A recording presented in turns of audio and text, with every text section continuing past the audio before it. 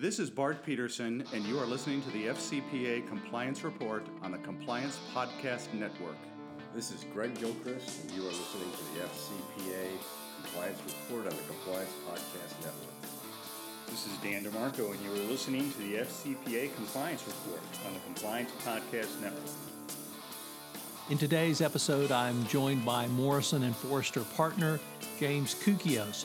We take up the following cases: developments in Brazil around the car wash investigation, SEC amends rules governing whistleblowers, Sergeant Marine, FCPA enforcement action, a rare criminal case, and an oil trader charged with bribing Ecuadorian officials, all on the FCPA Compliance Report. Hello, everyone. This is Tom Fox, back for another episode, and I'm always pleased to have back with me James Koukios, partner in Morrison & Foerster, to talk about the firm's always excellent monthly international anti-corruption development newsletters. Today, we're going to take up September. So, James, first of all, welcome back. Thanks, Tom. Great to be here. James, always interesting developments each month, and Brazil is often on your top 10 list. But we had some interesting developments out of Brazil, even going back to car wash. What did you guys see there? Well, it's interesting. Operation Car Wash, which is the massive investigation involving alleged corruption at Brazil's state-owned oil company, Petrobras, started way back in March of 2014. And it's been going strong ever since. We're at 6 years plus. It's obviously had a huge impact in Brazil. Many politicians, business people have gone to jail. Many of the biggest companies and service providers have entered into various kinds of corporate resolutions. Just had a tremendous impact both in Brazil and outside of Brazil. I mean, we've seen resolutions involving the United States and Singapore and the Netherlands, and just a massive impact. Probably we've described it before as the largest and global anti-corruption case ever in the world. That said, over the last year or so, we have reported that we've started to see some signs that it may be starting to slow down. Among other things, there's been various pushback from various parts of the Brazilian government and the elite, who obviously maybe are a little tired of it for perhaps obvious reasons. In September of 2020, there was a couple developments. Number one, there was a shakeup at the head of the car wash investigation. The person who had been leading it for pretty much the entire time of car wash's existence stepped down, and a new person was named in his place. Perhaps more importantly, the Attorney General extended Lava Jato until the end of January 2021. And there was indeed in September some additional activity showing that some search warrants of an oil services provider showing that there is still some life left in Lava Jato. But very interesting, the Attorney General refused to grant a longer extension. Prosecutors had asked for it to be an extension of 1 year, but only 6 months was granted. And then, interesting, this is technically October, but it happened while we were going to press with our September newsletter. The president of Brazil said it was done. He said he ended it, and he had done so because there is, quote, no more corruption in the Brazilian government. So we have part of the government saying it's going to last until the end of January of next year. We have part of the government saying it's over now. We have some indications that it's slowing down, other indications that it's still going. So long and story short is, as our heading for this one was car wash to be extended, question mark. So it looks like it has a little bit of life left, but it does seem like it may be coming to an end in the relatively near future. James, next up, we had the SEC, really led by Commissioner Jay Clayton, amending the rules governing whistleblower awards. We have touched on this in prior podcast when there was either discussions of this or the rule was put out for commentary. And we've speculated really as to why they needed to be amended. I, for one, really didn't see the need for the amendment. The SEC at least thought there needed to be some technical cleanup. But I was wondering if we might be able to discuss why they were amended, and then from your perspective, both formerly inside the government, now of course in private practice, how do you see the SEC whistleblower program as it's continued to play out over the years? Sure. Well, maybe I'll start with the second part first, and I'll start with the SEC's perspective. The SEC certainly thinks that the whistleblower program has been successful. In announcing the amendments, the SEC noted that since the implementation of its program in 2011, it had recovered over $2.5 billion in financial remedies as a result of original information provided by whistleblowers, and that it had awarded over $523 million to 97 individuals and 80 enforcement actions. So certainly from the SEC's perspective, overall, the whistleblower program has been very effective. And I do think that it's had a huge impact.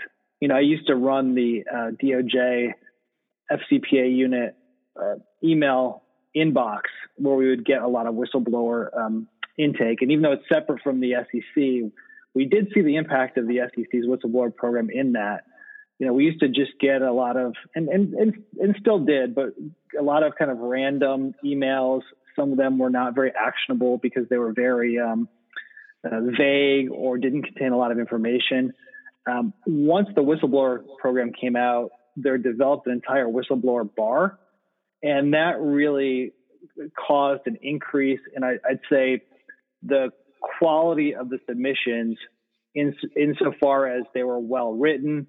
They had more information, they were much more detailed, and they had a contact somebody you could actually call if you needed more information. Now, a lot of them were still not verified or didn't pan out, so I'm not going to say that it resulted in always better information substantively, but certainly in how it was presented was much easier for us as enforcement attorneys to deal with. And so I think there has been a big impact of the whistleblower program. That said, like everything else in life, there's always room for improvement. And according to the SEC, it made these amendments based on what they called lessons learned from the last 10 years of experience administrating the program. And that's good. The agencies always tell companies you should use lessons learned to revise your compliance program. So I guess they're using lessons learned to revise their whistleblower program. But the way that SEC phrased it is that they needed to provide, the amendments were needed to provide greater transparency, efficiency, and clarity to whistleblowers, to ensure that whistleblowers are properly incentivized, and to continue to properly award whistleblowers to the maximum extent appropriate and with maximum efficiency. I think that's probably all true from their perspective. I just wanted to add that sort of behind the scenes in the background, I think there were two additional things that were going on that maybe reflect some of those items that SEC mentioned. Number one, there has been public criticism about these areas, particularly regarding the whistleblower awards taking too long to process.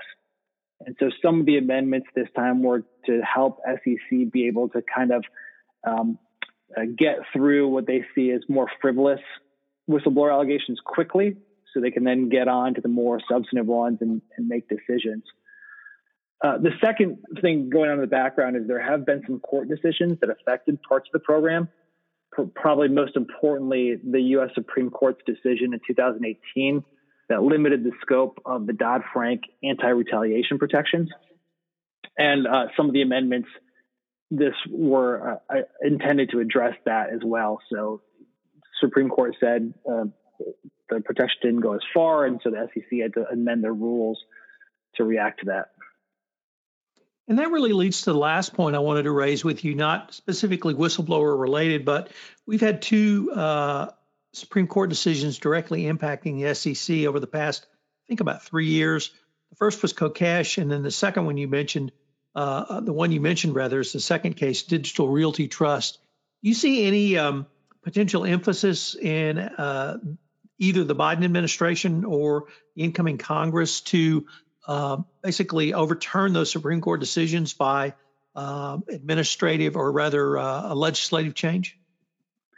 There has been some talk about legislative fixes for both Kokesh and Digital Realty.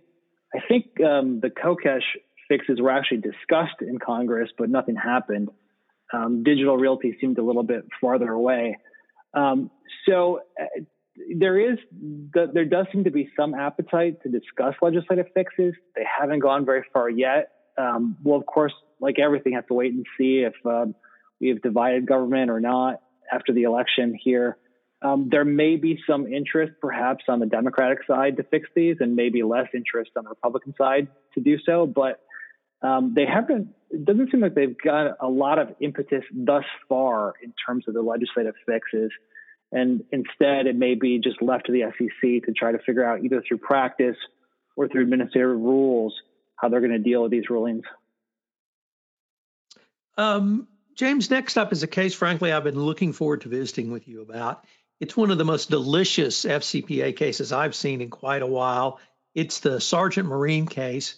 It was an extraordinarily rare criminal prosecution against the company, but there were also either 5 indictments or guilty pleas from individuals involved. And so I was wondering maybe if I could just get you to give a little bit of the background and what made for such an unusual enforcement action. Sure. It's interesting you use the word delicious, because the product involved was asphalt, which I don't think most people would consider to be very delicious. But this is basically a case involving Sargent Marine, which is a Florida-based marine oil services company. They provide asphalt to various, in this case, South American state-owned oil companies, Petrobras, Petroecuador, and PDVSA. And the allegations were they used various middlemen and schemes and whatnot to pay bribes to officials at those oil companies to buy their product. There was a lot going on in that case. There was a guilty plea, not unheard of for a company, but there was a guilty plea for the company. And then there were a number of individuals who were charged and pled guilty that had been previously unannounced. DOJ essentially waited until they reached agreement with the company, and then they announced the individual guilty pleas by 3 company employees and traders, an agent and a consultant in Brazil and Venezuela, as well as a former Venezuelan government official who was an alleged bribe recipient. And then all of those folks had pled guilty, and then there was the unsealing of a criminal complaint against yet another former Venezuelan official as well. So very kind of big announcement at the time, company plus all these individual cases.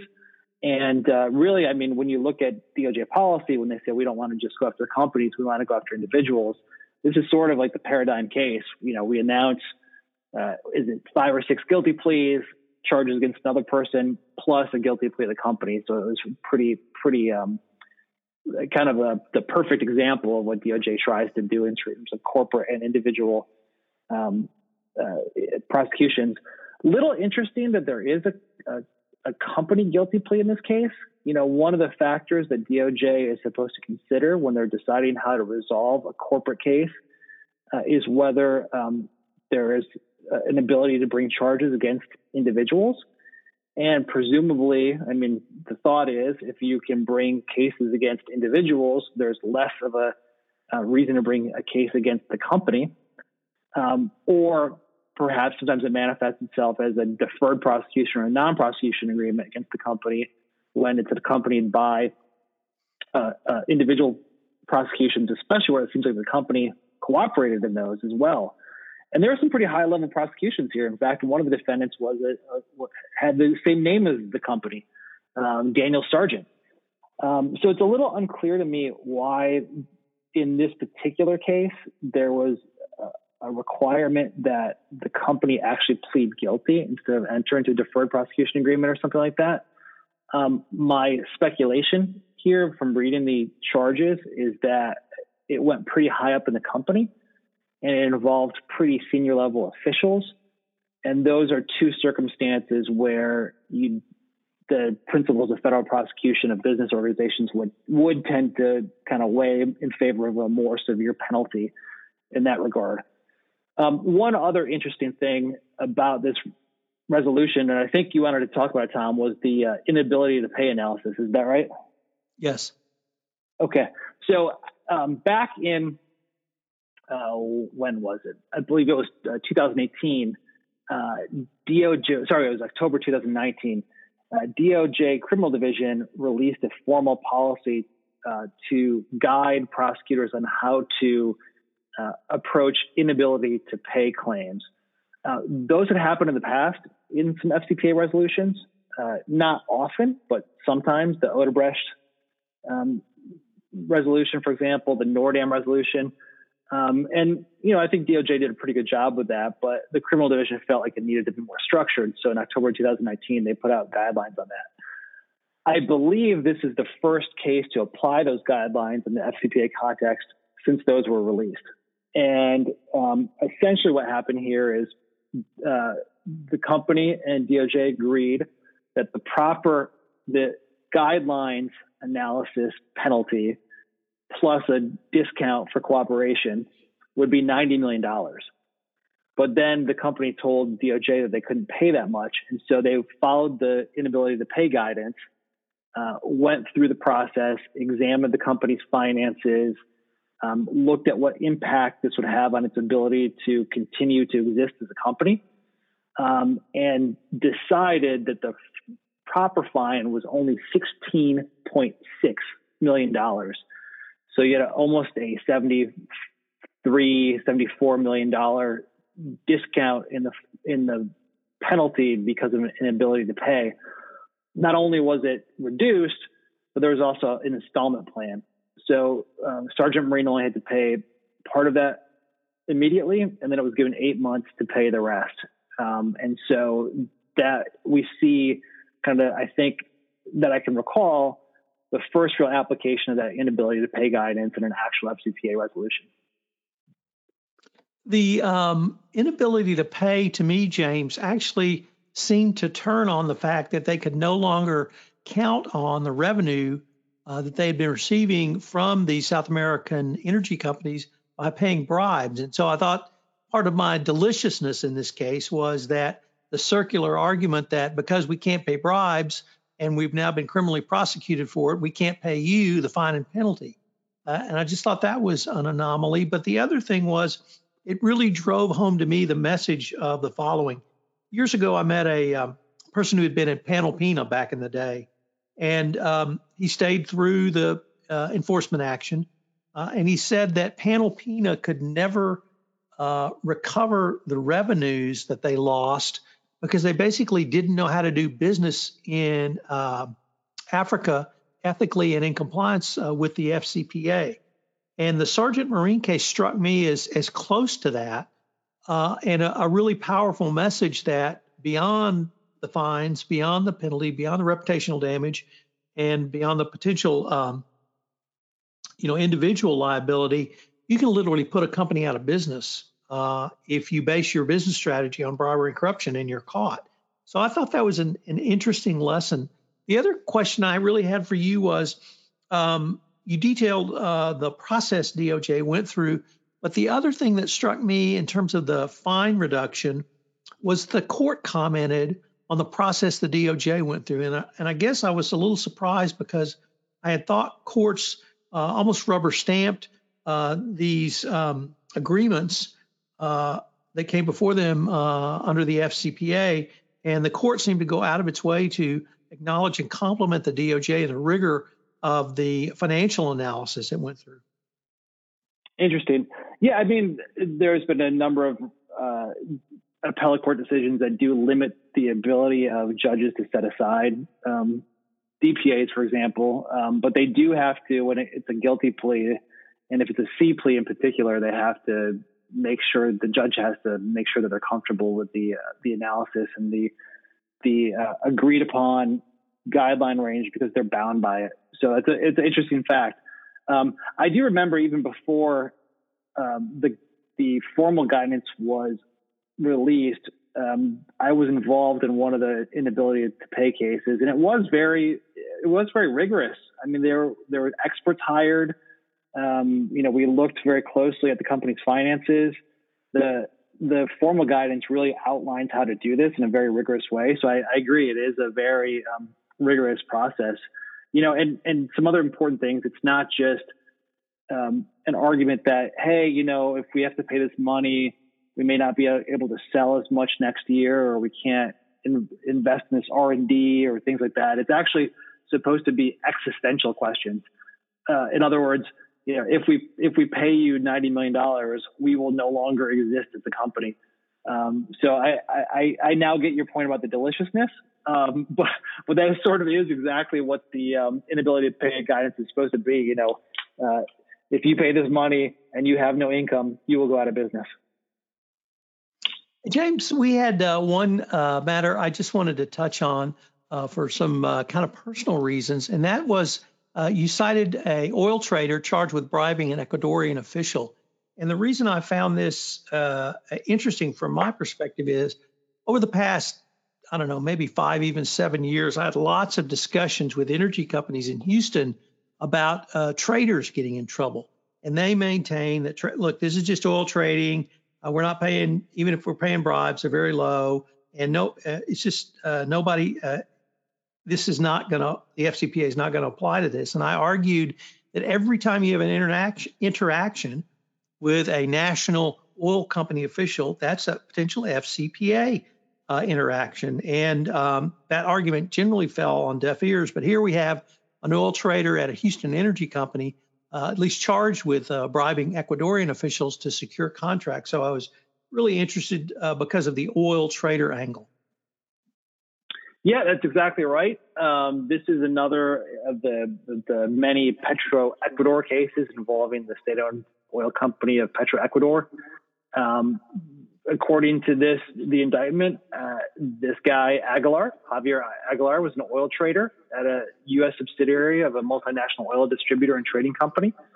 And DOJ alleged that he had used fake consulting agreements to pay intermediaries via U.S. and offshore bank accounts that then found its way into the hands of Ecuadorian officials. So, I mean, you read the indictment, it's very much like all kinds of FCPA cases that involve third parties and use of fake consulting agreements and things like that to get business. So I think it's a good point, Tom. Just because you're called a trader doesn't mean that there's no risk. Well, James, I wanted to thank you again for taking the time to visit with me, and I look forward to visiting with you about the firm's October newsletter. Thanks, Tom. Pleasure being here. Hello, everyone. This is Tom Fox again. I'd like to thank you for listening to this episode of the FCPA Compliance Report. If you have any questions on this episode, you can email me at tfox@tfoxlaw.com. I would greatly appreciate it if you would rate our podcast in iTunes, as it would help us increase our rankings and expanding our listener base for the oldest podcast in compliance. If you have any questions you'd like explored on this podcast, please send them to me as well, or you can leave them on the Compliance Podcast Network. The FCPA Compliance Report is a production of the Compliance Podcast Network. I hope you'll join us again next week, where we take up another issue in FCPA and compliance. Thanks again for listening.